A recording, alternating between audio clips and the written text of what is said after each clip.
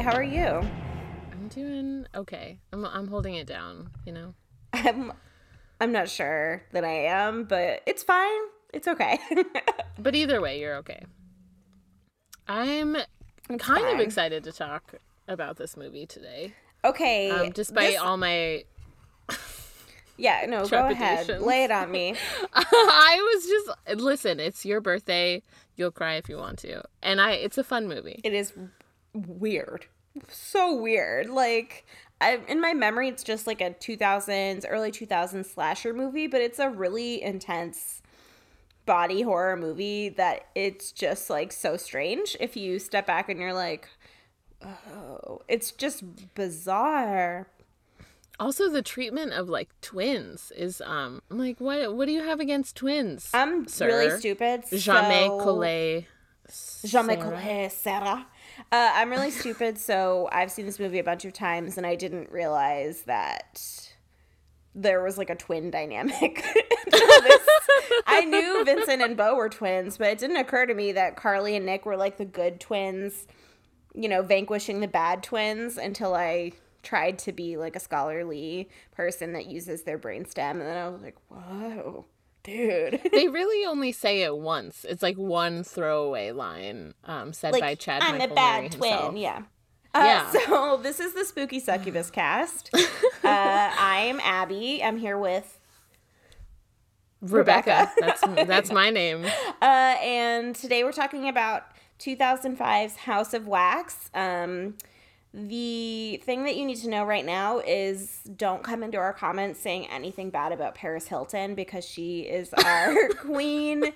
I obviously got a little obsessed with her on Instagram this week. But I'm going to say bad stuff about Paris Hilton. You don't have to, but... Dude, she got abused at a reform school in Colorado or some shit. Have you seen This Is Paris? I've never seen Me This Is neither, Paris. but I heard about Listen, it. I'm not going to say any, whatever. Maybe I won't say anything bad about Paris Hilton, except for that rich people suck. I'm still for it. Rich people are terrible. Materialism, consumerism is a bunch of bullshit. And she's like kind of the epitome of that. But also like, I appreciate a woman wielding her sexuality the way that she pleases. But also she's been sexualized from a young age. Her shitty ex-boyfriend leaked their sex tape. And she's always been this like poster child for this like blonde bombshell getting photographed by David LaChapelle when she's really young. Just like, I think that she's a complicated figure. And she basically invented Kim Kardashian. She has contributed to the culture. We have her to blame for that. Like, I don't know. I mean, whatever. I just hate rich people. That's it at the end of the day. It's like, I have no respect for people with a lot of money. I struggle with the Kardashians. This is not a Kardashian or a Kardashian adjacent podcast, but I'm an Armenian American, and they're my only cultural touchstones, like in popular culture. They're like the only people that I want to say look like me, but like if I were rich or they were really poor, they would look like me. Like, but they have like the same skin tone. They have like a cultural heritage based in Armenia, and people don't really know about Armenia in the United States outside of the diaspora. So in that way, I have a special place in my heart for them. But eat the rich. They're complete trash. Yeah. They're garbage. Yeah. But that's not what we're here to talk about. Built a career on appropriating Black culture. So there's that. It's true. And the weirdest thing is like, I, as an Armenian American woman, I don't completely identify as white. I'm white passing and I experience white privilege. But Armenians are complicated because they're Eurasian, but they're also super adjacent to the Middle East and derive a lot of traditions from the Middle East. So it's a super complicated relationship to race. But the worst thing you could do when you're experiencing like a cultural crisis, living in the diaspora and struggling with your place in the racial makeup of America, is just go straight to appropriation of Black culture. Like, I'm like, why? Right. Yeah. Let's skip over like, okay, I know I'm not white, so like maybe I can steal all of these touchstones from somebody else. But it's also completely skewed the kind of like public understanding of the Kardashians as white or women of color, because it's like, okay, they're definitely white women appropriating Black culture, but if you can't really push back on that and say, well, they're not white women because they're acting like the worst kind of white women. Yeah. You guys, I don't know. There's a lot. If you have thoughts, let us know. There's a lot happening. And if you're Armenian, let me know. Yeah, let me know too. I'd like to know. I won't share anything with you, but I'll just be like, here, let me direct you. Yeah, I mean, yeah, let's talk about complicated relationships to race, right? Like, what is being a Latinx person? What is being a Latina? Like, nobody fucking knows. Nobody fucking knows. Yeah. Anyway.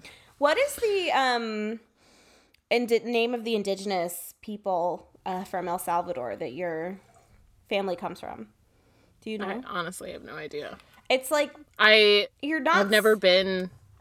What? Well, you're not socialized to think of people from Central and South America as their indigenous cultural history. You think of it as like Latinx because of Spanish colonization. So then there was that whole like Hilaria Baldwin thing. Did you follow that at all? Yes, I did. Like, it kind of accidentally. It's a white woman cosplaying as a different kind of white woman, but then she's still a white. Yeah, like what does it matter? People are equating it to like, oh, she's pretending to be a woman of color, and I'm like, no, it's because people are white.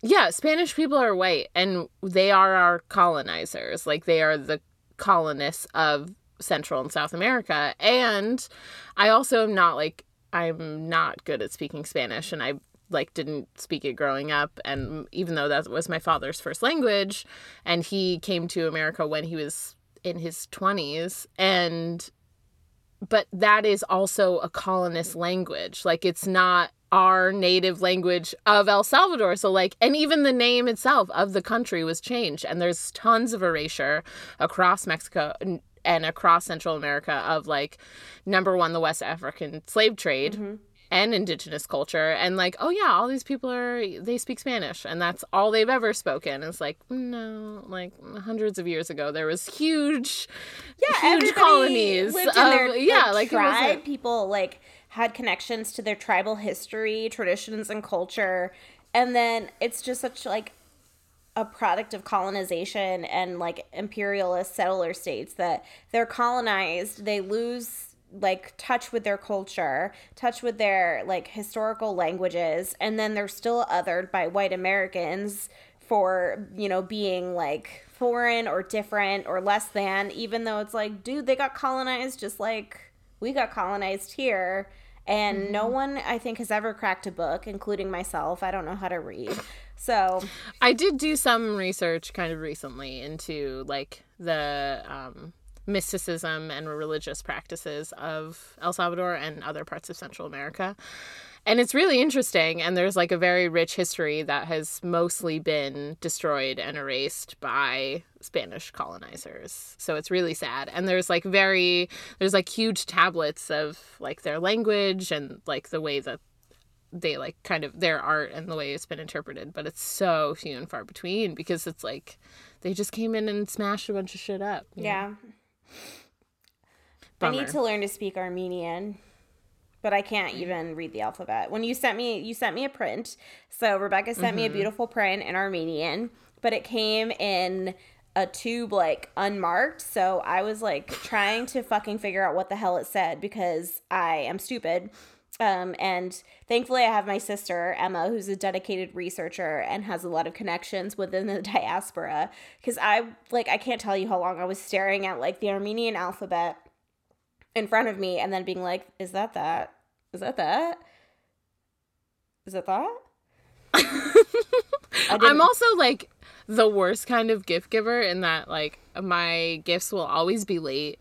And they'll be thoughtful, but like I just like have such a short-term memory and I like have undiagnosed ADHD. And so like I was thinking I was tracking the package as it was getting to you and I was like, okay, I got the link ready for the Instagram and for the artist, and then I like just forgot to check it for 3 days. The 3 days that it was so COVID. Close to you. I did have COVID, but I was like, how fucking dumb am I? I should have just sent this to you through like on Christmas when it should have been there.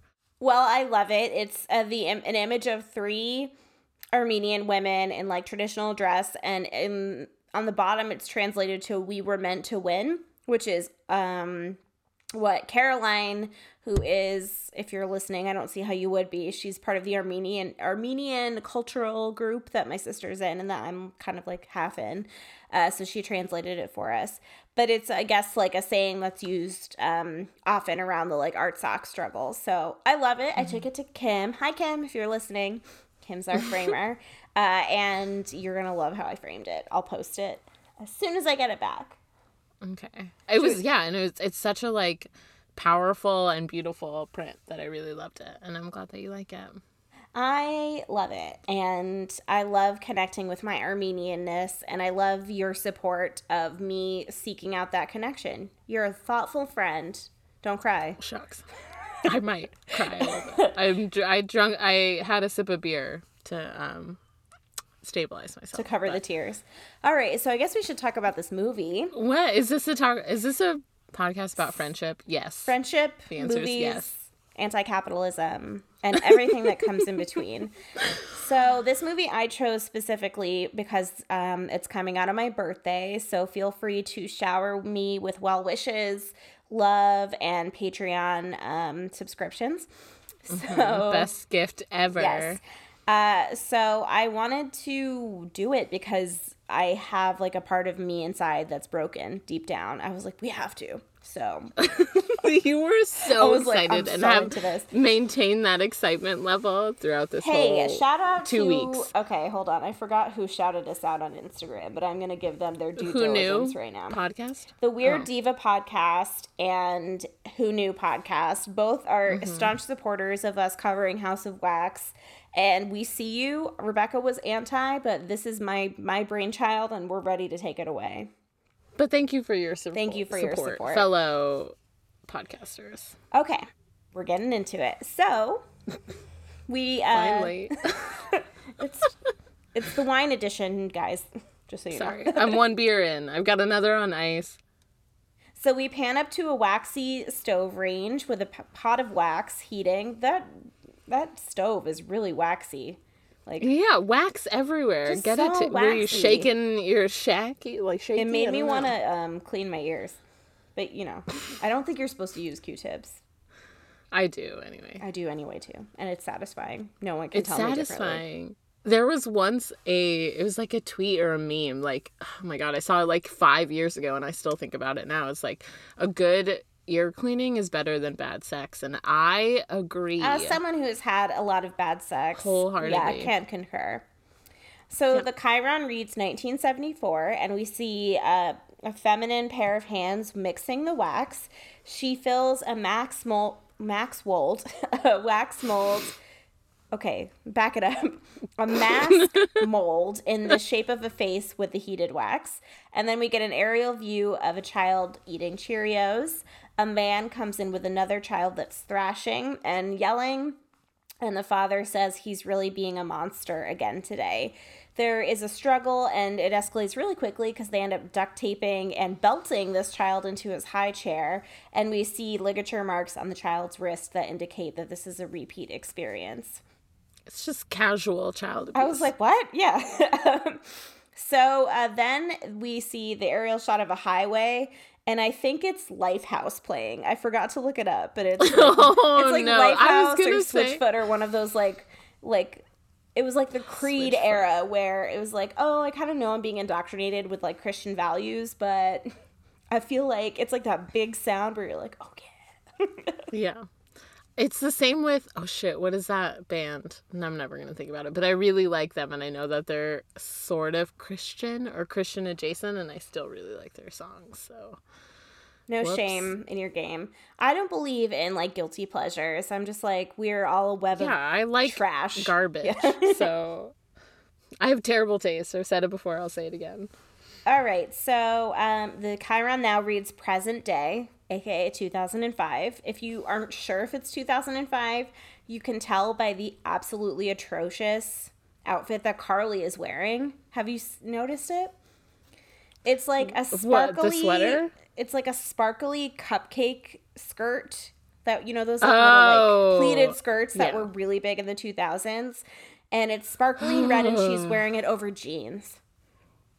I was triggered, frankly. There was a time, kids, Gen Zers who are all listening, I know you're all listening, I that looked we at our wore stats, dresses. and people between 18 and 24 do listen to this podcast. God, what are you doing here? Let a grandma tell you. We used to wear dresses and skirts over jeans for inexplicable reasons. Like, there was no reason to do No, it. it And didn't have to pointy-ass happen. shoes. Oh my God, the pointy ass shoes. I often say if you're looking for a really great example of the worst kind of early 2000s fashion, Mean Girls is like a perfect time capsule of the worst things that we used to wear. It's troubling. Yeah. It's bad. And those skirts that were so flappy, like you could see, no matter what body type was wearing them, you could see their underwear at some point. Remember in their day. they were like a tube top with just like a frilly, flappy kind of Base. like base attached. Yeah. It was like napkins and tissue paper had a baby and they made this dress. It was horrible. So bad. I'm crying. Okay, so Paris Hilton, whose character's name is Paige, and Carly, played by Alicia Cuthbert, are eating at a diner, and they're just munching on some French fries and talking about Carly, the fashion icon, having an upcoming internship at InStyle magazine, and her thirsty... Little do they know. Yeah, you might not Media make is it. dead. And InStyle is probably problematic and fatphobic, but don't quote me on that. Definitely is, I think. Or was, maybe. Yeah, maybe they're gone. Just a pause to reflect. So Carly has a very thirsty boyfriend named Wade, who is played by Jared Padalecki from Gilmore Girls. Padalecki. So he's played, he plays I never Dean watched Gilmore Girls. I don't know on why. Gilmore Girls, so I just kept hated writing it a down lot. Dean the whole time. That show was bad too. I was too busy watching Felicity. I think that you were Godspeed, right, again. but we can get into that on a bonus episode. I love it. I love Felicity. I don't get it either. Your obsession with Felicity, just does not compute. Felicity is perfect. I just want to say it's like such a good show. They had a gay wedding and it was what, 2001? Like 1997. I know, yeah. It was It back was in the day. early. Yeah. So, okay, where are we at here? Joshua, what's his name? I don't think that's anyone's name in this movie. Jared, that's what you said. Jared. So Wade, the boyfriend, is annoyed that Carly's brother is along for the trip, and he sets up Nick, the brother, as being a bad boy by saying, "I thought your parents weren't posting his bail anymore." Carly says they didn't, but Blake, another friend, did and invited him along. Paris Paige Hilton goes out to the car to see Blake, and he says he found a shortcut on the GPS that should save an hour. Carly's hooligan brother Nick and his friend Dylan, aka Dalton, I kept saying Dylan, that's just the way life goes sometimes, come out of the truck stop. And he's filming everything, and he's pretty pervy. It's not worth mentioning. Really, the camera basically is a completely useless plot device that takes us nowhere. It was just in 2005 we had handheld recorders, and it was the newest technology. I didn't get it. I didn't. It is very, very fresh tech, if you will. So the caravan takes off. They're heading to a college football game in Baton Rouge. Someone with more knowledge of football probably knows what team that is, but that's not the kind of podcast this is. I don't, yeah. Dalton and Nick are razzing Wade, who probably deserves it. They're calling him a hick and saying his car is stupid, etc. They say he has a He-Man haircut, which he does. He does have a human haircut, yeah. It's so bad. The cars slow down. They hit a roadblock because they have to detour. It appears that the shortcut was a dud. So they pull up, Wade and Carly pull up next to Blake and Paige, and it looks like Paige is giving Blake some roadhead. So we're like, oh, okay, got it. She's the slut. So we have our slut. In case you didn't know We can already. check that box. The way they're driving is so dangerous. I was so distracted by, I didn't even care about It's the just roadhead. not I'm that, don't drive next to each other on a two-way. They pull up next to each other, but then they have cell phones anyway, so they end up on a phone call at the end of the day. And I'm like, maybe the first step was the phone call. I'm not sure. I'm not here to tell them how to drive. I am, and don't drive like that. I don't. Drive behind them at a reasonable speed. I don't think I've ever been in a car with you driving. Are you a good driver? I am an overly cautious driver. Driving gives me a lot of anxiety. Caesar will know because I make a lot of gasping noises and I like sort of hunker down and like feel the anxiety. I hate it. So I drove my friend and our Patreon subscriber Jocelyn home once, and she said, "You're a real Boston driver," which is a way of saying I don't feel safe. You weave in out of traffic and like maybe don't respect stop signs. I respect stop signs, but at a certain point, you just have to take a left. Nobody's going to let you take a left into traffic. You just have to make it happen. That's me there for like a solid 2 minutes. Like, okay, can I go? Can I go? Can I live here now? Yeah, this is it. This is where I end. But it's fine. So the Scooby Gang decides to camp out. As they pull off, we see a sign for Trudy's world famous House of Wax. And we're like, where do we know Wax from in this movie? As they unload, Carly pulls Paige aside and they discuss her potential pregnancy. So that's a checkpoint part 2 for the slut. She's got the velour tracksuit, the road head, and the potential pregnancy. So she is checking all her boxes. It served no purpose. I was like, what is this? They barely give her any character at all. Like, why does she have to maybe be pregnant? I don't get it. She has basically no screen time, and it only serves to either be worried about being pregnant or be like strip teasing and having like a very long period of foreplay that goes nowhere with Blake. It's like 45 and he's minutes. like, wait, let me get the music going. Yeah, but we'll get to that. We'll get to it. So she says she'll tell Blake about the pregnancy after the game, and Carly comments on how Blake's parents won't let him marry her. Another throwaway comment that doesn't need to be there because I'm like, she's white? Because I get it. Is it like a race relations thing? Because if that's the situation, that's something that is not worth bringing into this particular narrative because it doesn't get explored any further. Yeah. Okay, where are we at? And she's like, I don't want to marry him, and like, whatever, don't worry about it. It's my pregnancy. I'm gonna get an abortion and not tell you because you're not that kind of friend who's gonna drive you to the clinic. Yeah, shit. Yeah. So the bros are doing some bro stuff. Wade and Nick are being really passive aggressive towards each other because they both want to fuck Carly. Carly sends Wade away when he is like spatting with Nick, and she says, "Hey, can you stop being a dick to Wade? It's not his fault." And we get a like pretty tenuous, empty setup of Nick being like a bad boy who lost his football scholarship and stole a car because he's got a good arm. Oh, so cheesy. He also says my favorite line of like the delivery. It's not even a good line. It's just the delivery of, "Don't you get it? You're the good twin and I'm the evil one." I was like, wow, that doesn't feel intentionally placed at all. Okay, Chad, chill. So we've got a very tenuous, not that interesting, good, bad binary setup, and we've got some twin backstory. We got the groundwork for twin stuff. Every horror movie is already good, bad binary. Like, you don't have to, like, further just, like, fucking punch it in. Yeah, Rebecca, know? But it's not good twins versus bad twins, okay? This is a whole new... Yeah, okay. So the wind comes through the trees and they smell something gross. And then Wade's like, something's dead out there. And then Blake says, something's dead right here. And they party. And then Dalton is filming and he has a pretty weird obsession with our virgin / final girl, Carly. He's like panning in on her face really closely. It's also not really a relevant thing to the plot because like Carly and Nick are obviously going to fuck right after they escape the wax museum. Ooh, it's some flowers in the attic shit. It's so incestuous. Like, the way that they look at each other is creepy and gross and gross. And I hate it. They have a lot of chemistry. It's Jamie and Cersei all over again. Ooh, you know how I love to talk about that. What movie did we cover recently where the like protagonist had like no sexual chemistry and it was just hard to watch them? What do we even do I here? don't even remember what podcast this is.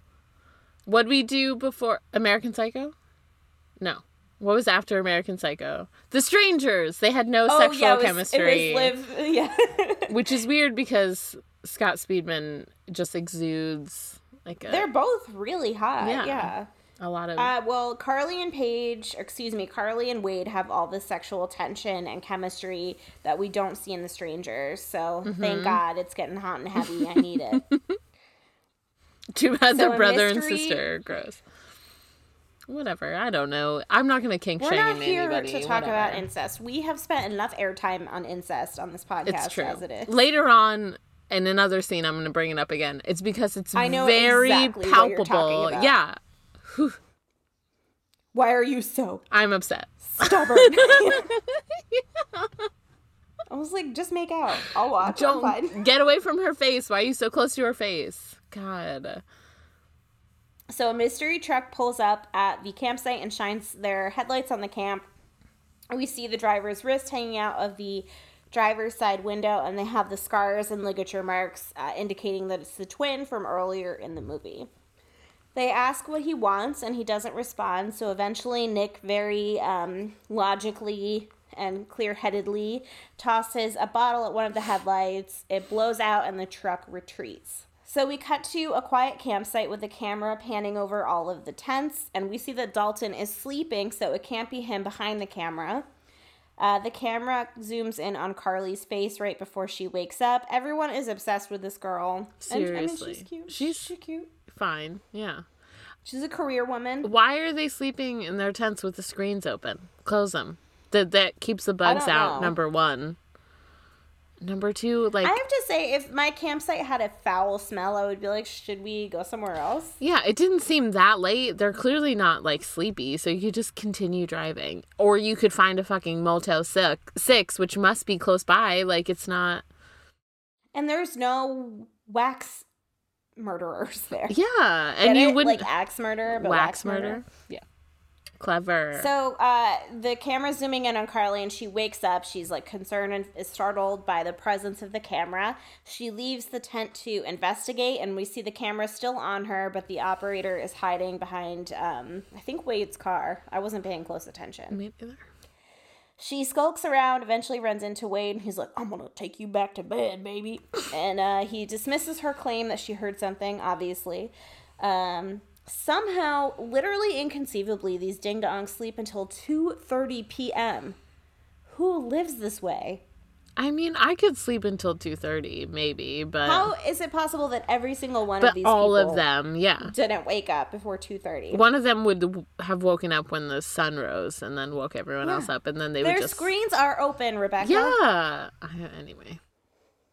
So Blake wakes everyone up because he's worried he's going to miss his big, juicy game. Dalton's camera is missing, which is relevant but also irrelevant.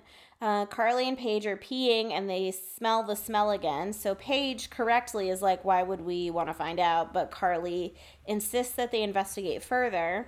So she leads Paris Hilton / Paige down this like hill to find out what it is. Back at the campsite, Wade tries to start his car, but the fan belt is fucked up. Yeah, so we cut back to Carly and Paige, and Carly falls down an incline and lands in a pit of deer carcasses. She sees a human hand and screams. The others come down to get her out of the pit as another pickup truck approaches, not the one from the previous night at the campsite. A man coded as a redneck, or kind of like poor person, begins to unload another carcass, and Carly is like, hey, what's going on with this human hand? And he says, anyone need a hand? And he says it's fake, taps on it, and it sounds hollow, and they're momentarily relieved. Wade asks him where to find a fan belt. He says that Bo over in Ambrose has a station or a service station where they can go. The group decides to separate, and the others continue on to the game while Carly and Wade go with the man to the service station.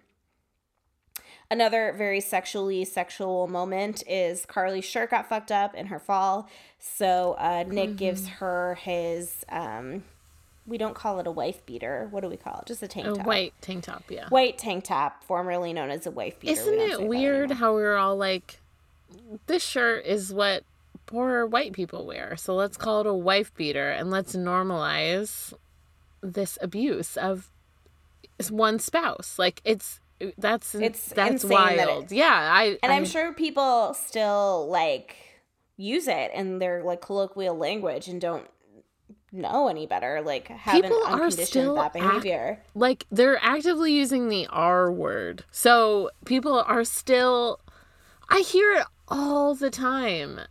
And I'm just like, quit it. Quit saying that word. Where do you hear it? Should you leave Arizona? Yes, I should. I forgot what it's like here. I miss being around people who have no sexual identity and are just like fluid. I miss that. I mean, I use she, her, but I'm not like, I'm womany, woman all the time. I'm just like, I don't know. I honestly feel, I'm like, I would prefer to dress like a boy, and I like I'm not like in love with, the way I'm shaped. I'm like fine about it. So like, can we all be they, them? Do you still use she, her pronouns? Yeah. I'm attached to she, her. Yeah, I'm fine with being called she, her. I do not like ma'am, nor do I like miss. I would prefer sir. I think like sir is a fine, like, you're a stranger, I don't know how to address you without saying, hey, you over there, call me sir. Would you rather have someone call you ma'am or bartender? Bartender. I don't like ma'am. I also don't like miss. Don't call me miss.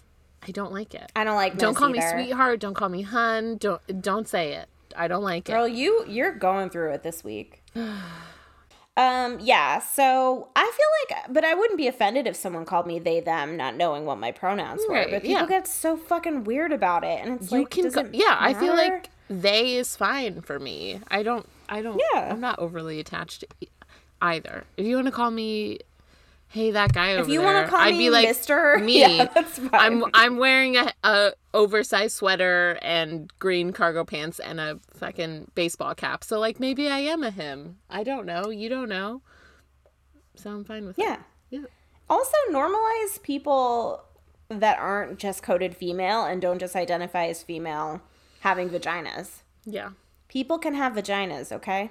Everyone get over it. People can have vaginas or not have vaginas and still be a she, her. So you can be smooth like a Barbie down there. And you can be whatever fucking pronouns you want to be. Barbie.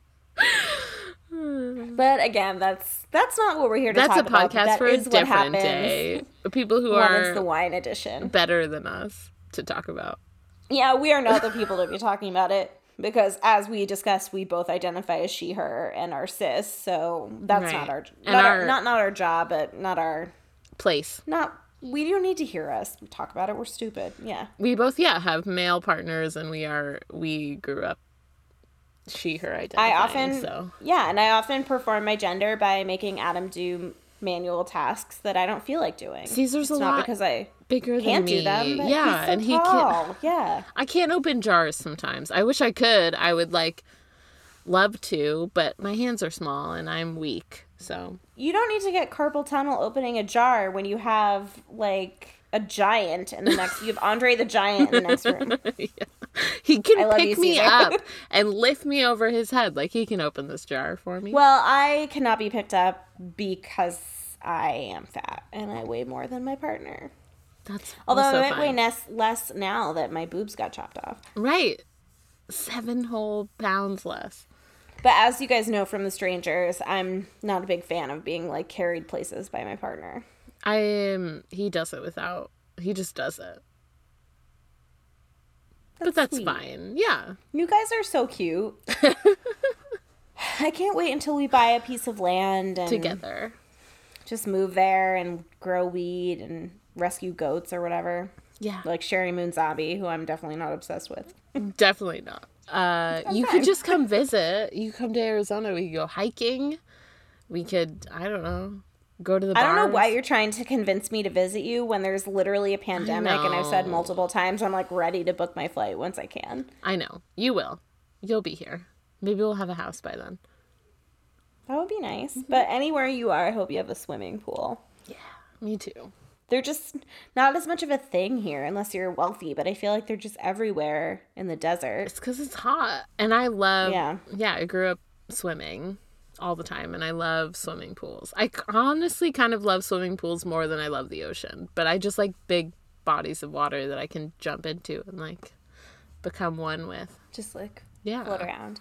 I have never asked you this, but did you watch Class Action Park recently? I know your family grew up in Jersey. We talked about this. I was the one who was like, you have to watch this documentary. It's fucking crazy. You did tell me. Yeah. Okay, we'll talk. Maybe we'll do a bonus ep on I it. asked It my would be pretty mom funny. when I talked to my mom. I try it, every few days. But she never went. She was more of a Six Flags person. Hey, Good I'm for not gonna her. shit on It Six seems Flags. like a place She she would be shouldn't have dead, been. Yeah, I'm glad she didn't go. Okay, we're off the rails. Oh, babe. where are we? Baby. Carcass Pit. We're in the carcass pit. So, okay, Nick just sexually gave Carly his clean shirt, and then Mr. Roadkill, aka Lester, his name is, which I found out from the credits. Yeah, we don't. He never gives his name. He never gets a name. Offers to drive Carly and Wade to get the fan belts in Ambrose. And then, so they're bopping along, and then Carly's like, it smells. Can you roll your window down? And Mr. Roadkill's like, sure. So he rolls the window down, and then he stops the car because there's a stream, and he says he forgot this way washed out, so he needs to go into four-wheel drive. And they get, like, freaked out and are rude to him and say, like, no, we just want to walk from here. They were And he rude was to like, him the whole time. Even though So he rude to him. offered to give them a ride and has done nothing except for be And smelly to and, the very have end bad of the teeth. movie, we really don't know whether or not he is actually complicit in anything his other brothers were doing. Mm-hmm. It's like essentially just a complete throwaway that he happens to be related to the other guys. I'm And sure he we'll get could have into it. nothing to do with it. He didn't do anything in He this could just movie. take care of the dog, which is what I think he The does. dog was cute, and as far as I could tell, he didn't do anything wrong. I was Except really be worried about into, the dog like, the whole time. As the wax is melting, I'm like, where's the dog? Where's the dog? Yeah. I didn't think of it. we'll I get guess to I'm that. a dead inside person. So Mr. Roadkill / Lester is obviously offended, and he watches them walk away. They cross the stream, and they approach the town of Ambrose. Wade notes that he feels bad for offending Lester, and Carly says, I don't care, he was a freak. Classist. Fuck you, yeah. You're the freak. You're the Carly. freak. You're the one wearing that cupcake skirt over jeans. You don't have to wear a dress over jeans. You really don't. And So yeah. just when you think Wade is like trying to be a more equitable, better human, they approach Ambrose and see signs for the Miss Ambrose beauty pageant. And Wade says, I wonder how many teeth you have to win that one. Chuckle, chuckle, chuckle. Ha ha ha. Poor Ha, ha, people ha, suck. Wade. Dentistry is expensive, okay?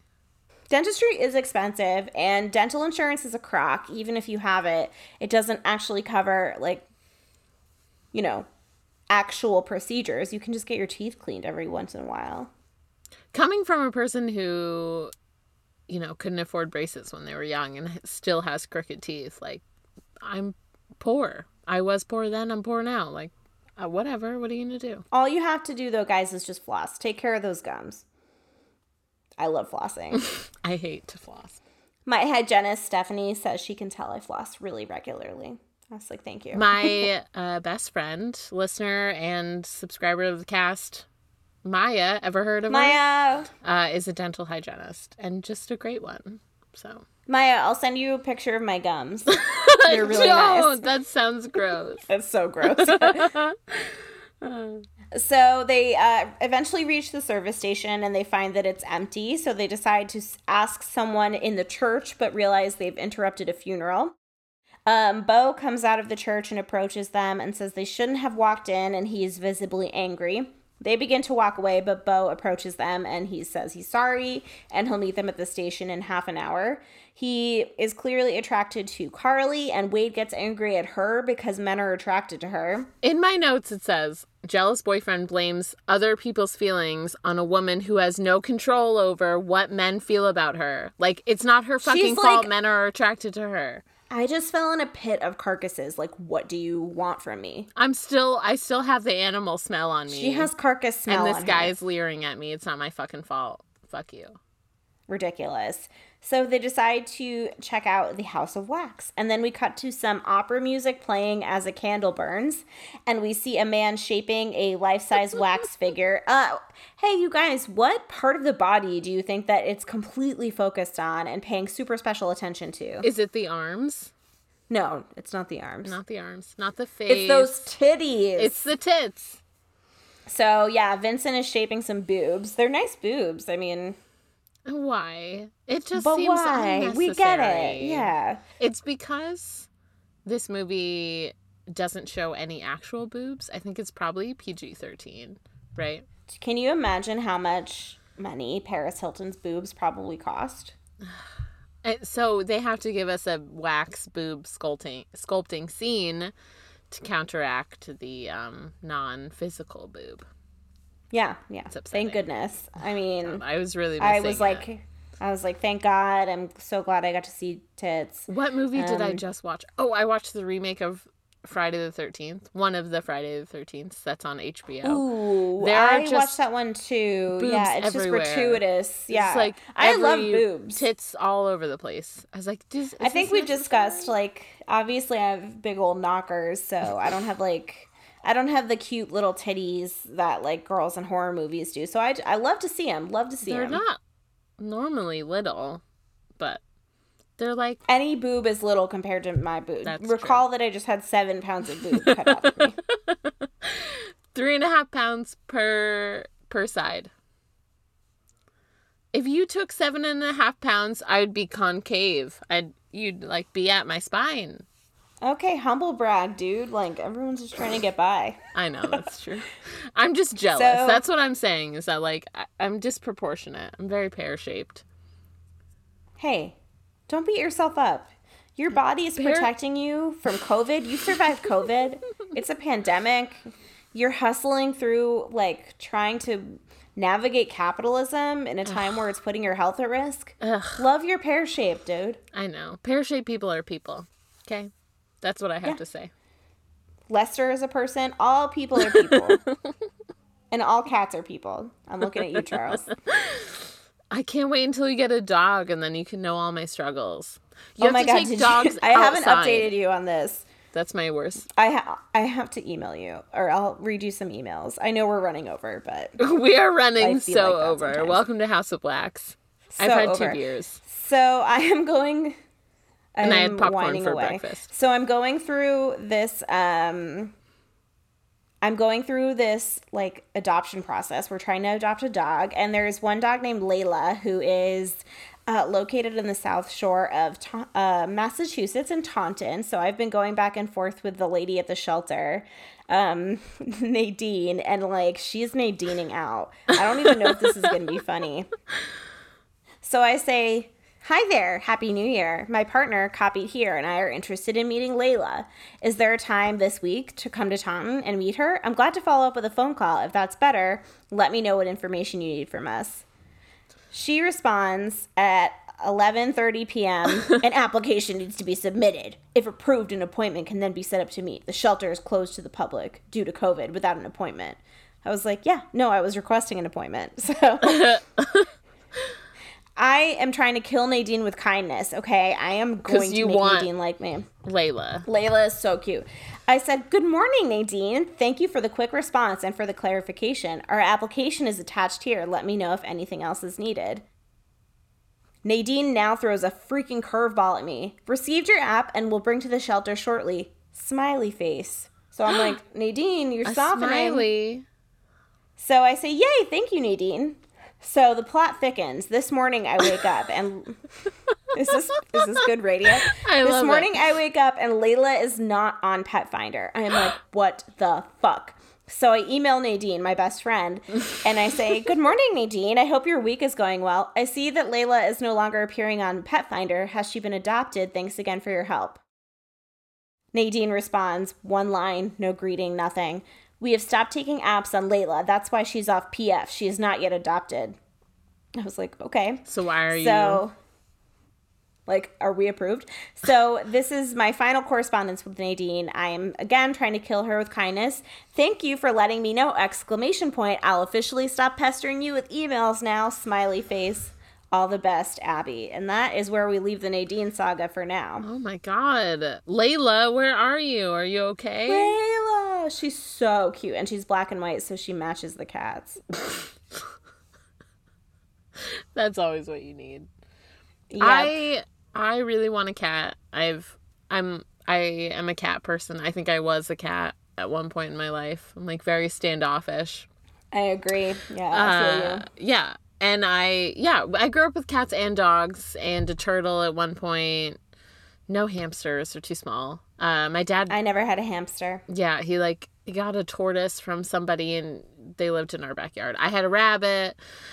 I just love animals. I don't eat meat. It's a whole thing. And I just really want a cat. I've wanted a cat for... Caesar and I have been together for 10 years. Let the record show you can eat meat and love animals at the same time. That's true, I know. But I want goats and cows. I love cows. Cows are so cute. And they have, big eyelashes. Don't cows have best friends? Isn't that Cows have best friends. That's my favorite when people are like, I think how can you not eat beef? I'm like, did you know that cows have best friends? And when they're separated... Would you eat your best friend? Yeah, would you eat your best friend? When they're separated from their best friend, they get really depressed. And they don't want to eat. It's so sad. And they respond really well to music. Anyway, I'm not going to shame anybody for eating meat. But pigs are smarter than dogs. So... Caesar and I have been together for 10 years, and we've... Is he allergic, or does he just not He hates cats. Not into it? Why? They're so cute. I don't think that he really does. He just never had a cat growing up, and I don't think he just knows of my sister's cat who was, kind of a demon. But he met Charles, and he and Charles were vibing. Yeah, but he just, is very... He's like, the dog wouldn't like him. Bartleby doesn't like anybody, but he'll grow to love them. And he loves, he wants somebody to snuggle with. If we get the right kind, the right cat that would, go well with Bartleby, they would get along. I'm just going to come home with one, and just he's going to have to deal with it. Since Biscotti and Charles are bonded to each other, Adam and I are feeling left out, so we're getting another pet. That's so cute. No, we actually really want a dog because we never leave the house, and I need to walk. Yeah. Well, I mean, it's nice to go out. We have our designated taking the dog out times, and then we take him out together, and we go on hikes, but he's alone when we have regular jobs, non-COVID. He's alone for long periods of time, and he's getting older. And I think a cat could be someone fun to snuggle with, and also leave him alone if he wants to, because he's cranky. If you get a kitten, they'll probably socialize to each other really well. Yeah.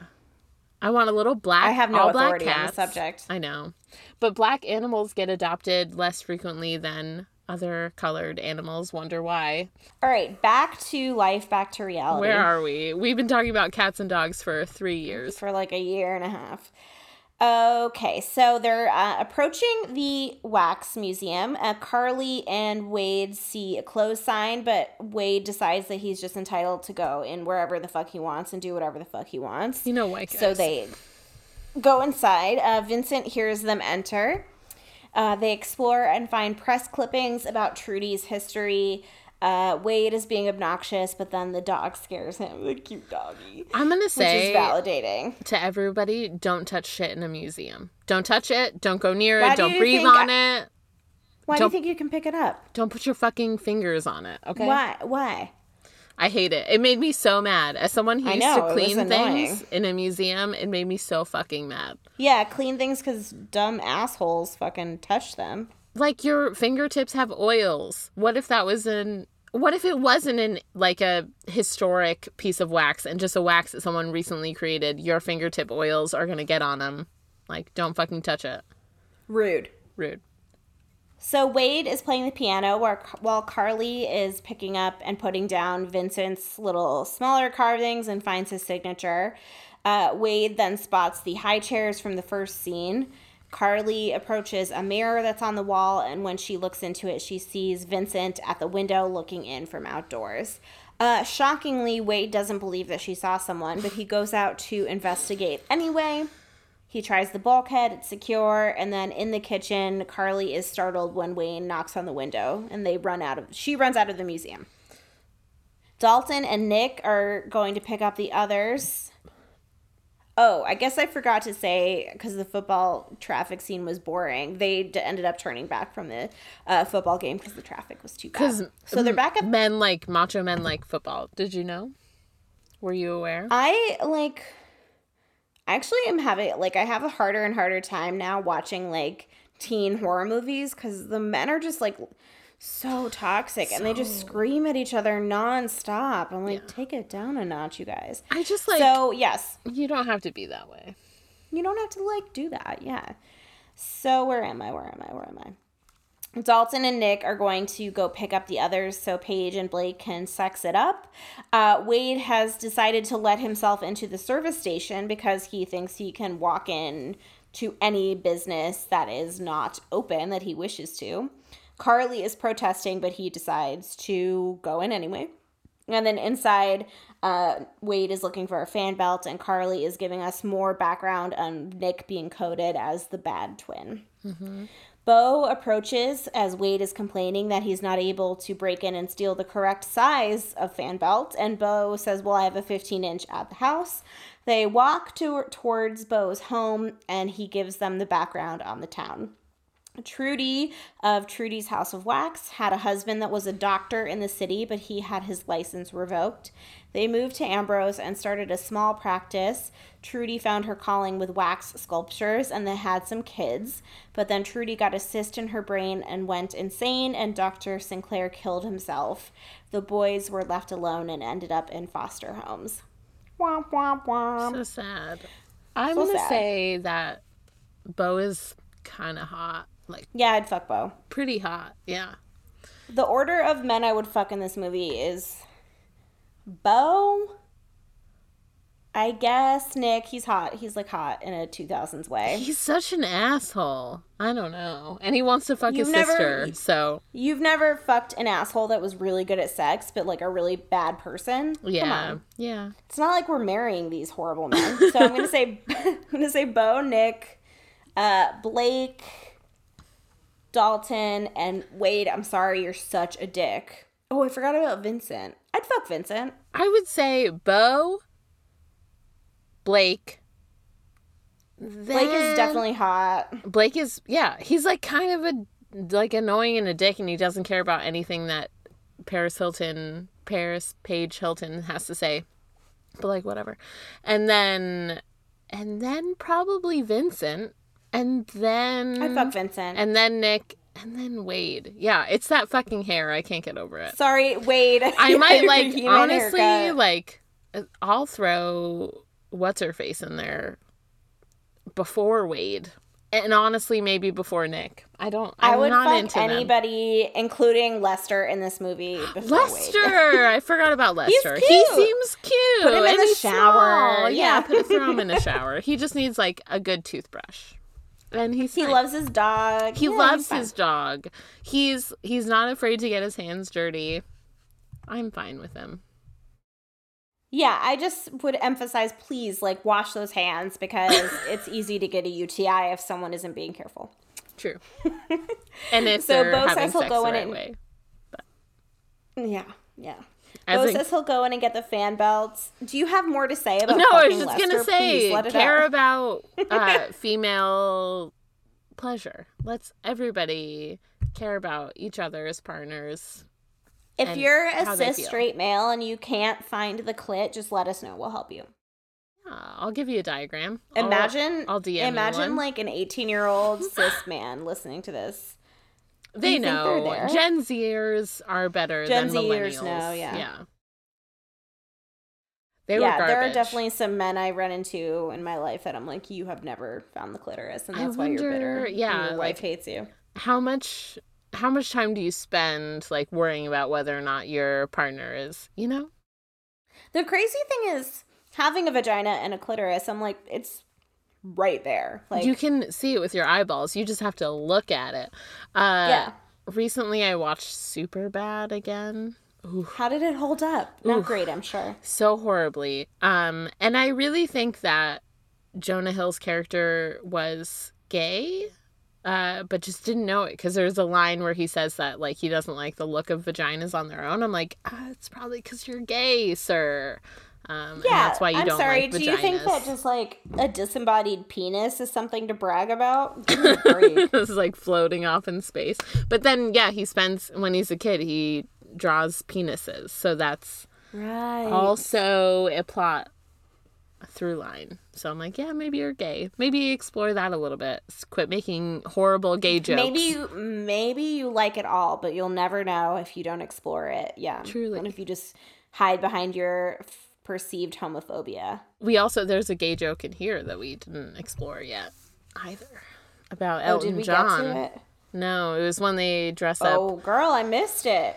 They dress up Dalton in, like, sparkly sunglasses and a yellow shirt, and they're like, Elton John didn't look as gay as you or something stupid. And I was like, oh, God. That was back at them campsite. Filming the party at the campsite, right? Mm-hmm.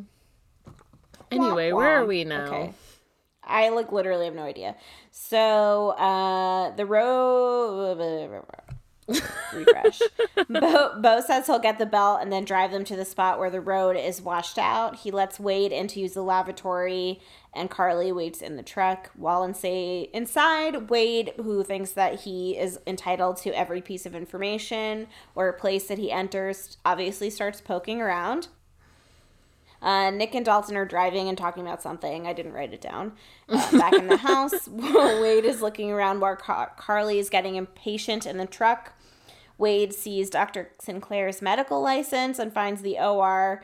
And then Carly gets out of the truck to wait and realizes the truck is the same one that Nick tossed the beer at the headlight of the previous night. She honks the horn and the lights cut in the house. Wade tries to feel his way around to get out, but he's locked in, and Vincent comes at him from the trapdoor and slices Wade's Achilles. He crawls away and tries to arm himself with a surgical implement, but he's cornered, stabbed, and knocked out. Bye, Wade. See you later. If you don't sniff around places you're not invited to, maybe this don't shit go doesn't in the happen surgical to you. room. Yeah. Just pee and get out. Why would you think anything good is going to happen in there? So outside, Carly is trying to call Blake and Paige, but she can't reach them because they're sexing. And Bo comes out and she locks herself in the truck. She says he recognizes him from the campsite and he becomes violent. He breaks through the window and pushes her, but she manages to start the truck and gas it with her hands. She then drives the truck off like the embankment on the side of the driveway, and she's stuck again, so she climbs out the back and runs away. She also just fucked up the getaway vehicle by driving it, like, halfway off a cliff. Just drive it correctly? Yeah, just whatever. Get out. You can come back for Wade or not. Just leave him there. Maybe this is a sign that it's you and Wade are good. Yeah, move on with your life. Not everyone else has to die because you're, like, pretending you're still in love with Wade. Am I right? You're clearly in love with your brother. Yeah, just lean into it, Cersei. So Dalton and Nick are chatting in the car, and Big D reveals that he has a crush on Carly. Nick then acquiesces that Wade isn't so bad, but it's too late for that because Wade is getting dragged into a wax torture basement. He's nearly dead. He gets stitched up by Vincent because he's getting waxed, and then we cut to Carly running through the town, and the whole main street is lighting up. Then back in the basement, Wade is getting fitted into a Hellraiser-esque wax machine, and then he's showered with wax as the camera pans away. It's a pretty cool machine. And a cute little workshop. Yeah. He has his cauldron. He has his, like, little ceramics tools. I mean, he's very talented. It's a nice studio. My God, does he work fast. Did you see how fast he got Wade turned over and at that piano? So let's say they woke up at 2:30, right? They get to the town maybe 3:15. It's maybe 10 o'clock at night right now. So, like, it's been like, it's like a 2-hour turnaround time. That's incredible. That's fast. Yeah. He's experienced. So Carly's on the main street. She's disoriented and runs to the church to call for help, where she realizes that everyone is made of wax. She knocks an arm off of one of the bodies and realizes that there is a human body inside of the wax body. She sees that the order of service is for Mama Trudy's funeral and sees Mama Trudy's waxy body in the casket. When she hears Bo coming, she hides, but Bo sees the knocked off arm and his alerts go off.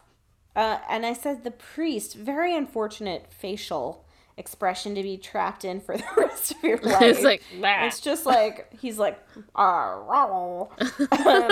so Carly hides. Bo is searching the church for her and finally finds that she's under the priest's nightgown. I know it's robes, but it's funny to imagine that he's wearing a nightgown. Mm-hmm. She runs, but he catches up with her.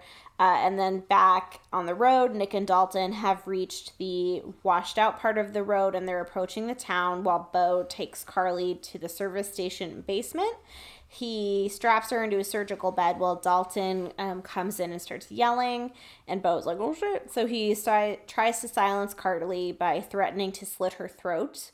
Dalton and Nick separate to search, and Nick approaches the grocery. Inside, we see rotting food. Ominous. So many bug shots. Lots of bug shots. It's very buggy, yeah. Mm-hmm. Dalton looks towards the House of Wax foreshadowingly. Bo is downstairs in the service station basement, objectifying Carly while also supergluing her mouth closed. He leaves the station and comes face to face with Nick. Carly hears Nick's voice and starts to struggle for her long-lost brother lover. Bo says he didn't see Carly and Wade come through, and Carly sees through the grate that he's talking to Nick, so she's squealing and trying to get their attention. So she pokes her finger through the grate, which, like, what do you think will happen? It's like a little, yeah. Little finger. So Bo then cuts off the very cute finger. She finally manages to unglue her mouth and screams for Nick. So Bo goes into X Games mode, takes a swing, and misses, and Nick gets into the station, locks Bo out, and frees Carly. Dalton is like, hello, I'm in the House of Wax. Hello? He finds Waxy Wade at the piano and realizes his body is encased in wax. And he's like, I'll get you out, and just peels, like, face off. Stop! I was like, no. Just stop peeling Wade is tragically conscious while getting his face peeled off. God, his you can see the tear and his eyeballs are moving. It's so visceral. Scary. Yeah. I forgot how very, like, visceral this movie is. It really is. So Vincent chases Dalton into the wax basement and beheads him with some very Game of Thrones, like, machetes. There's cool knives in this movie. Yeah, it looks like a dragon. We got some nice knives. Dalton's head rolls over, and we see him blink a couple times before he dies because his head got chopped off. Okay, just in case you didn't know, he was just beheaded. He's not alive. Yeah. Back at the service station, Nick is trying the phones, but they're dead. Carly is like, everyone used to be a human, but now they're wax dummies. Mm-hmm. She's like, oh, wait, there's that old lady in the house off of Main Street that was moving, but they investigate and realize that she's rigged by a machine. Womp. Womp.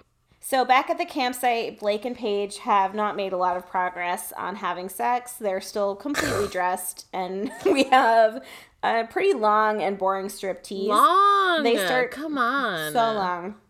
I like the song, though.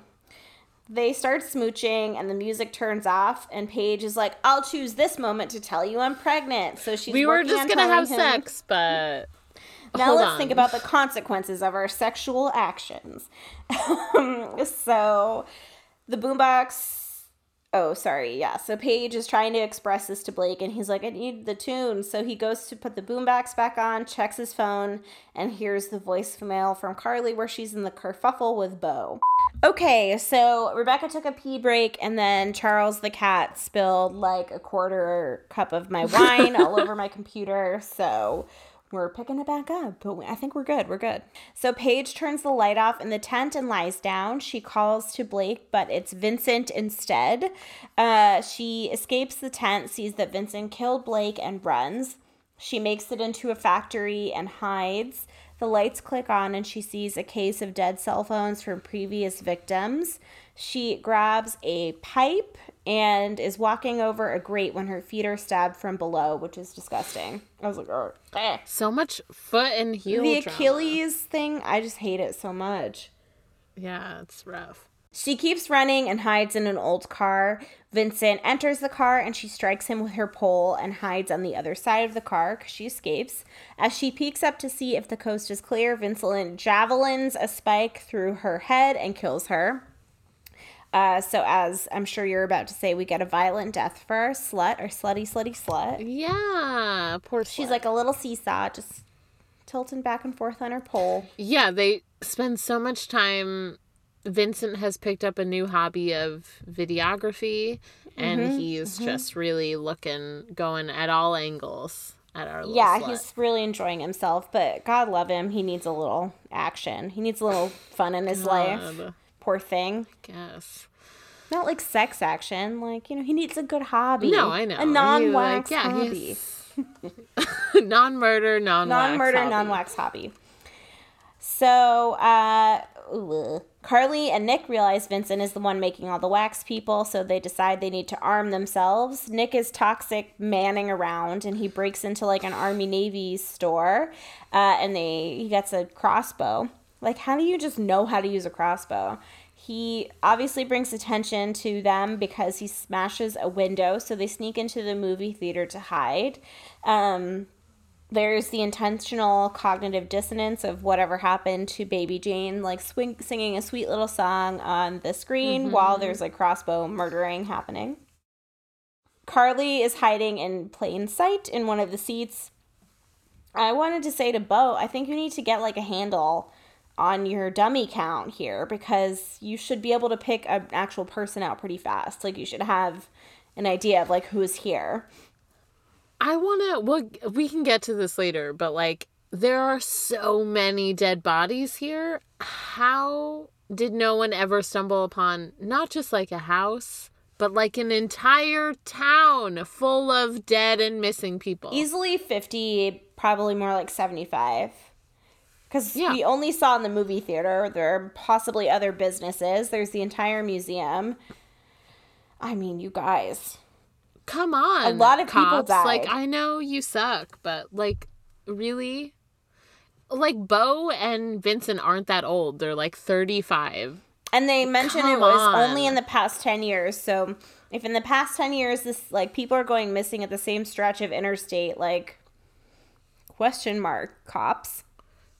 It's quote unquote hard to get to this town. You just have to walk over a creek. You have to walk over a stream that's like 4 feet wide. Yeah, please. So silly.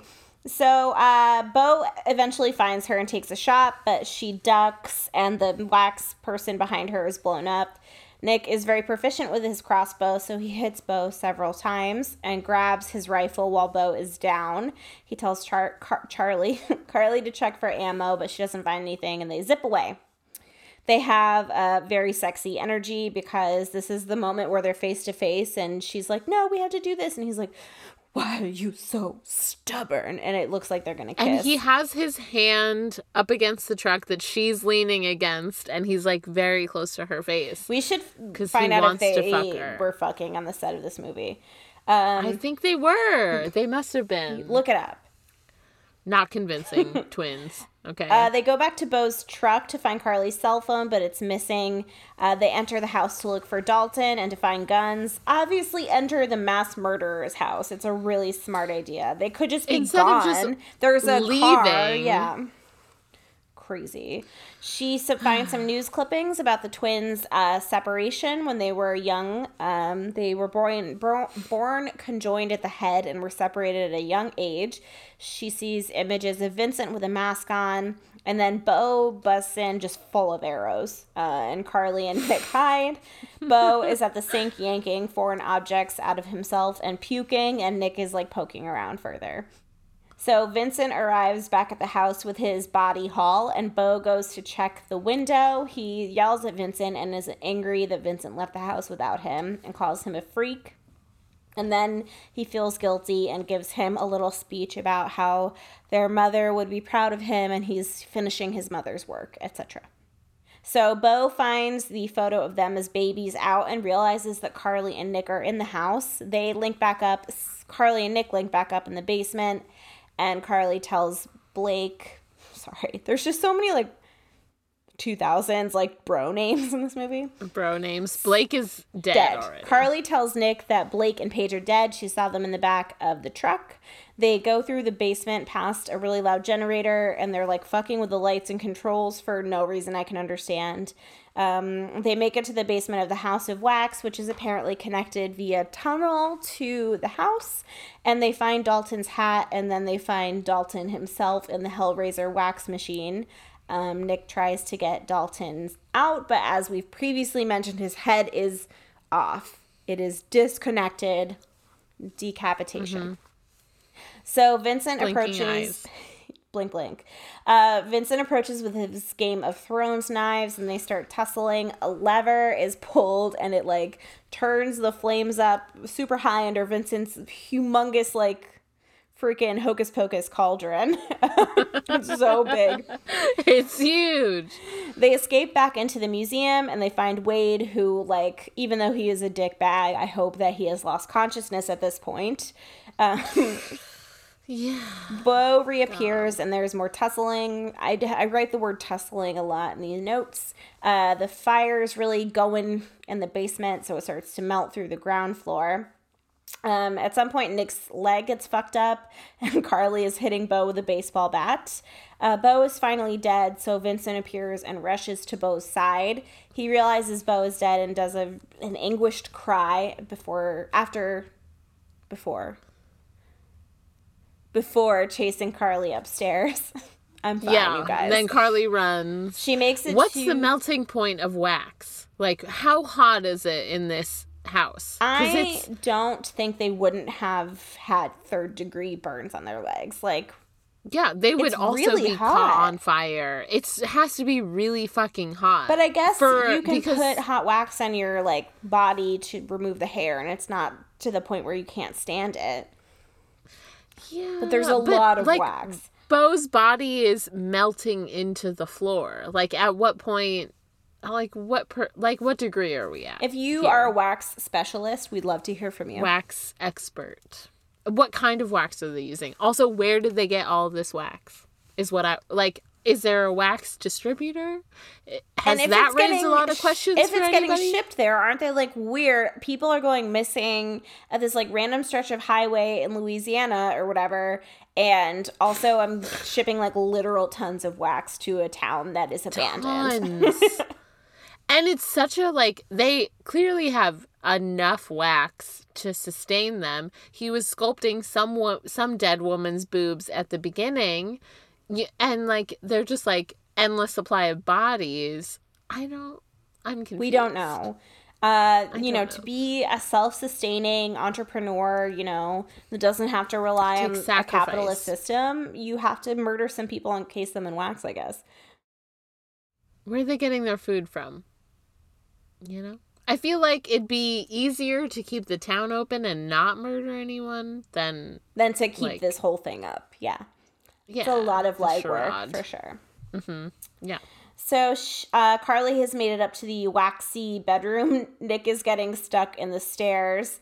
Vincent machetes through the door and symbolically separates the conjoined twin sculpture in the crib that Carly has pushed over to barricade the door. Carly tries to appeal to Vincent, saying Bo was the true monster, the violent one and the freak. Things are getting pretty time sensitive as far as the wax melting point, so Carly's continuing to try to talk Vincent down while Nick makes it upstairs. He starts to tussle with Vincent. He unmasks him and is super ableist and shitty when he sees his face because Vincent is disfigured from being separated from his conjoined twin at birth. Which is also like the scarred half of his face is CGI'd. Which is confusing to me because they did some CGI towards the end, but they also did a lot of practical effects in this movie. The so CGI why not at the end seems truly insane compared to all the practical effects. On. Yeah. Yeah. And like, why not just make his face practically, like, put makeup on him. I don't get right. it. Just put makeup on it. So, yes, he calls for Carly. She pulls the knife out of Wade's leg from his tussle with Bo before and stabs Vincent to death. The good twins prevail. So things, again, are getting pretty time sensitive as far as the melting. Carly realizes they can get out by digging through the wall, and they make it out just in time. The wax CGI, as previously mentioned, is deranged, and then the bad twins are swallowed by their waxy dreams. We cut to the aftermath. They also, when Vincent falls through the floor of the bedroom, he lands exactly on Beau's face the way that they were sliced at birth. Some people didn't pick that up. We knew they're conjoined at the face. We knew it. You don't really need to keep. They hammered the point home. Thankfully, if you're stupid like me, you won't notice. So we cut to the aftermath. There are cops and EMTs just kind of unloading waxy corpses. The cop reveals that the town isn't on the map and was abandoned for 10 years, which is why 75 people got murdered there. They wouldn't have found it if the smoke from the fire hadn't led them there.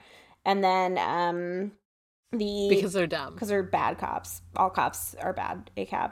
ACAB. So the EMTs are driving away the ambulance with the sexy sex-loving twins in the back seat. And the final reveal is that Trudy and Dr. Sinclair had 3 sons. And then Lester waves with his little doggy as they leave the town. Which, why? As I said before, did we need that? I was very worried about the dog, so I'm glad that the dog made is it out alive. Yeah, we're in good shape. That's truly the only character I care about in this movie is the dog, who doesn't get a name, but I hope they're okay. Should we name it now? Spike. Okay, I love it. I met a little Chihuahua the other day. Named Spike? He was so sweet. Named Gary. They were very sweet. That's so cute. It was the cutest fucking little dog I've ever seen. He was like, I put my dog, when dogs, you want them to let them let you pet them. Yeah. Like, you put your hands in front of their nose so they can smell you. And he just came right up to my legs so that I would pet his little butt. It was so cute. Gary. Dogs with people names are also perfect angels, all of them. I have a dog with a person name. So. Bartleby is listening right now because I'll be listening to this later, so he'll be hearing it.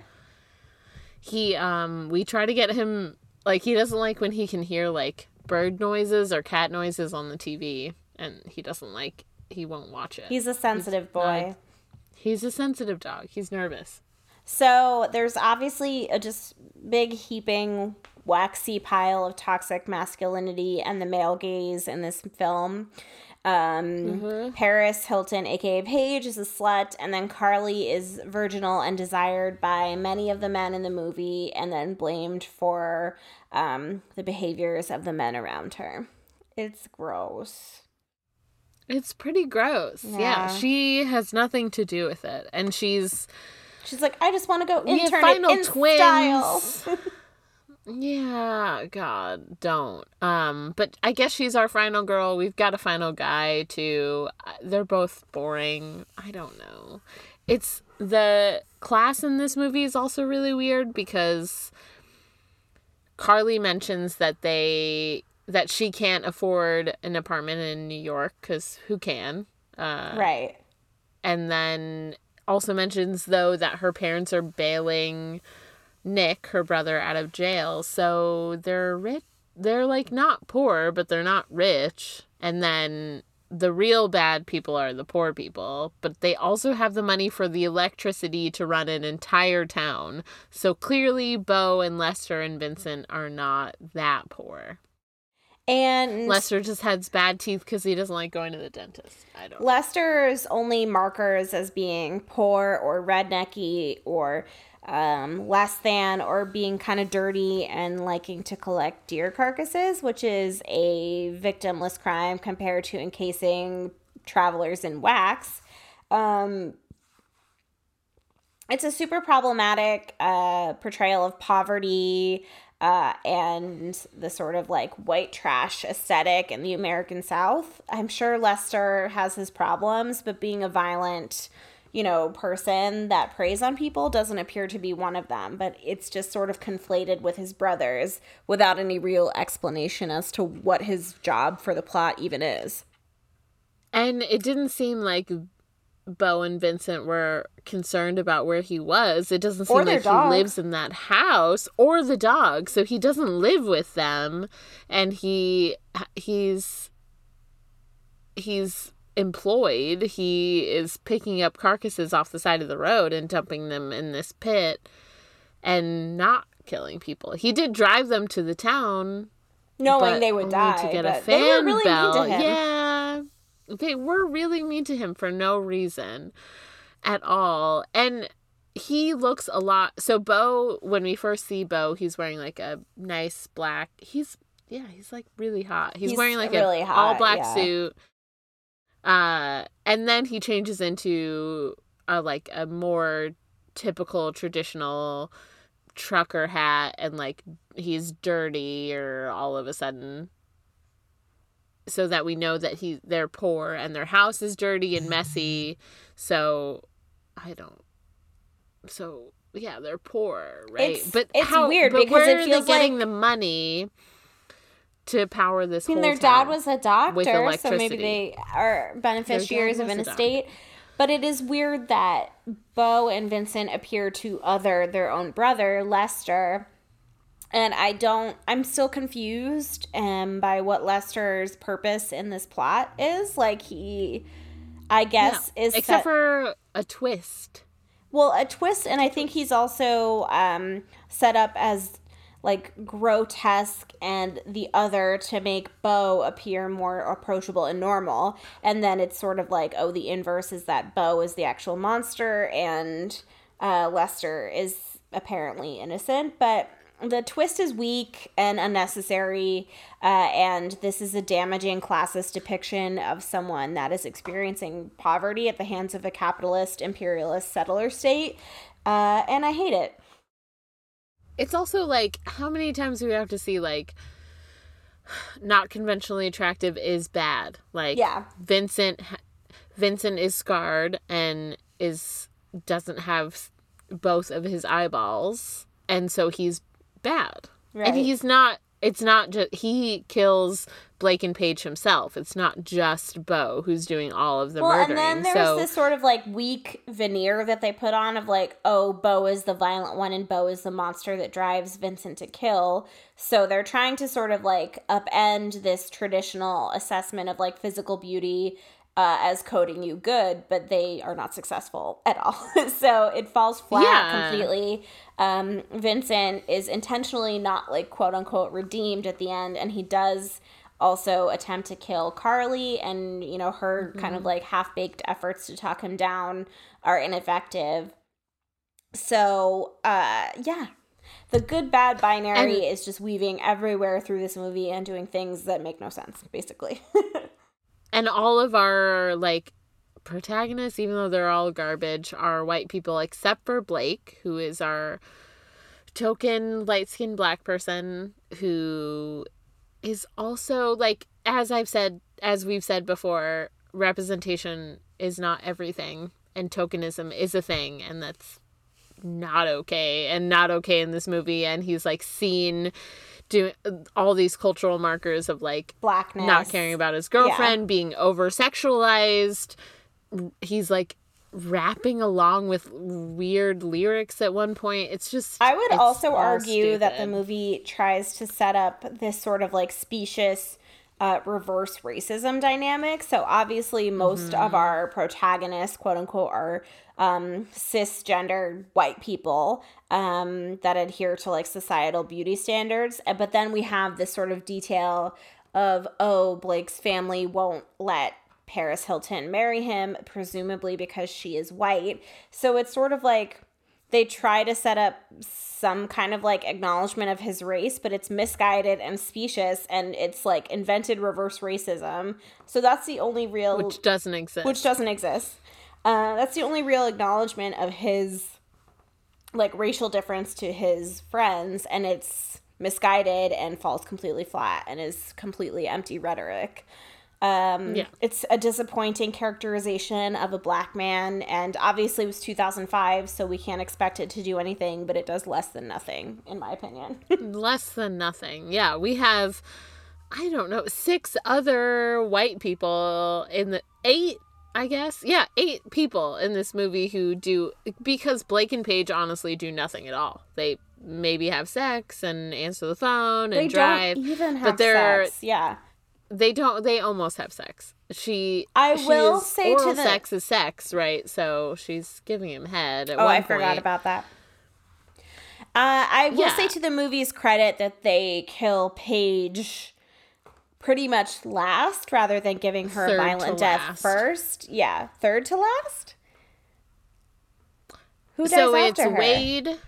Wade, Dalton, Blake. Oh, I guess Paige. I was counting the twins as 2. So she dies last. Oh. But, like, yeah, no one else in their sort of, like, group of protagonists pass away. So she isn't given the traditional...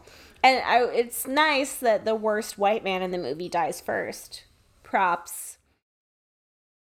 I would say Nick is the worst white man in the movie. Every white man Right? in the movie He's is kind a of a drag. dick. Yeah.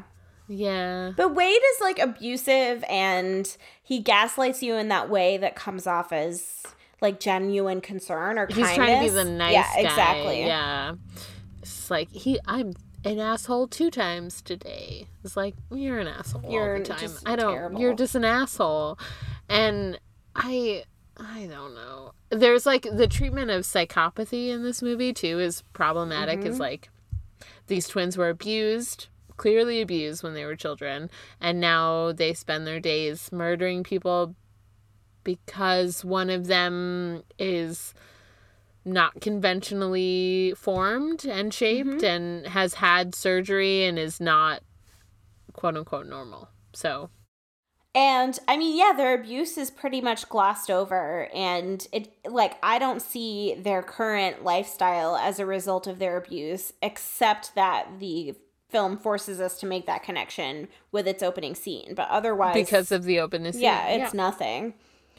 So I want to get into this article I sent you, or I added to our little list. Did you get a chance to read through it? I did read that one, yeah. Mm-hmm. So I want to cite Whatever our it's called. source called... Need a hand? Yeah. You're saying that's a real person underneath the horrors of the inorganic in Jaume Collet Serrat. Do you think that's how you say it? Serrat's House of Wax, and this is by Robin Alex McDonald and Dan Vina, who at the time I think were PhD candidates at Queen's University in somewhere. They do in somewhere. They do take their time to like talk about the inorganic and the like sort of transphobic ideologies of like quote unquote plastic and like surgically. I think it's a really different interesting humans. reading of this movie as, of course, as cisgender white passing women, this is not a consideration we have to undergo as we're experiencing this movie. But as a queer or trans viewer or someone that's into like the body modification community, I saw a lot of merit to the argument, so I just wanted to shout it out. Essentially, their argument is that the film's reliance on like what happens when your natural or organic body is modified is a source of fear for its viewers. So the movie is most effective to viewers that are cisgender and adhere to like heteronormative. Heterosexual. I was like, what am I saying? Yeah. Heteronormative stereotypes and practices in their daily lives. So particularly the anybody got a hand scene establishes that appearance is untrustworthy and that the inorganic things that are different from what sort of like nature gave you has less value than the organic. So in that way, they argue that it's a transphobic movie because it establishes a fear based on when your body represents itself as something other than its natural state, which I thought was fascinating. I mean, we're living in a time where, unfortunately, most people are very transphobic. without even really bringing presence and mind to it, is that like, if someone doesn't look the way that you think that a woman or a man should look, that they are an other, it's very unfortunate. And so like, this doesn't do anything else for it. Yeah, and it takes like constant work on our parts, because obviously I read this movie as ableist, but I wouldn't have read transphobia in it unless someone else had made that point and established that point. And I think it's so important to be able to look at something like this with a more holistic view and look outside of your own perspectives. And this article really helped me do that, and I feel like it's something I'll like keep in the back of mind for a long while.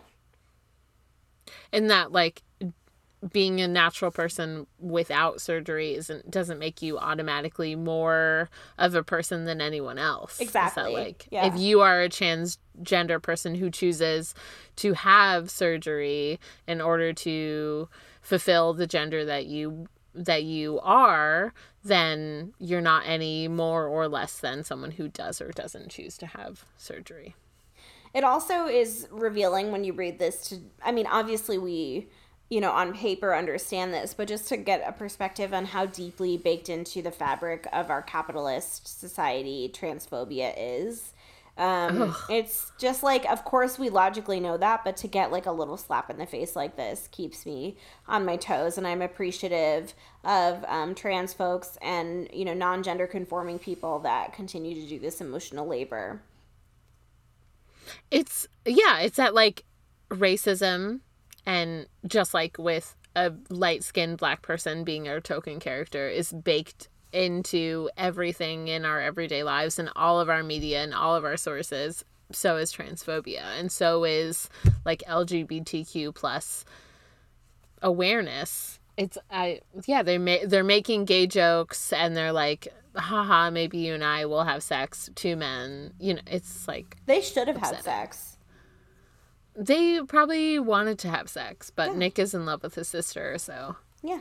I mean, get it together, Nick. Do you have anything else you feel like you need to say about this, very loaded, ugly people are bad, incesty movie?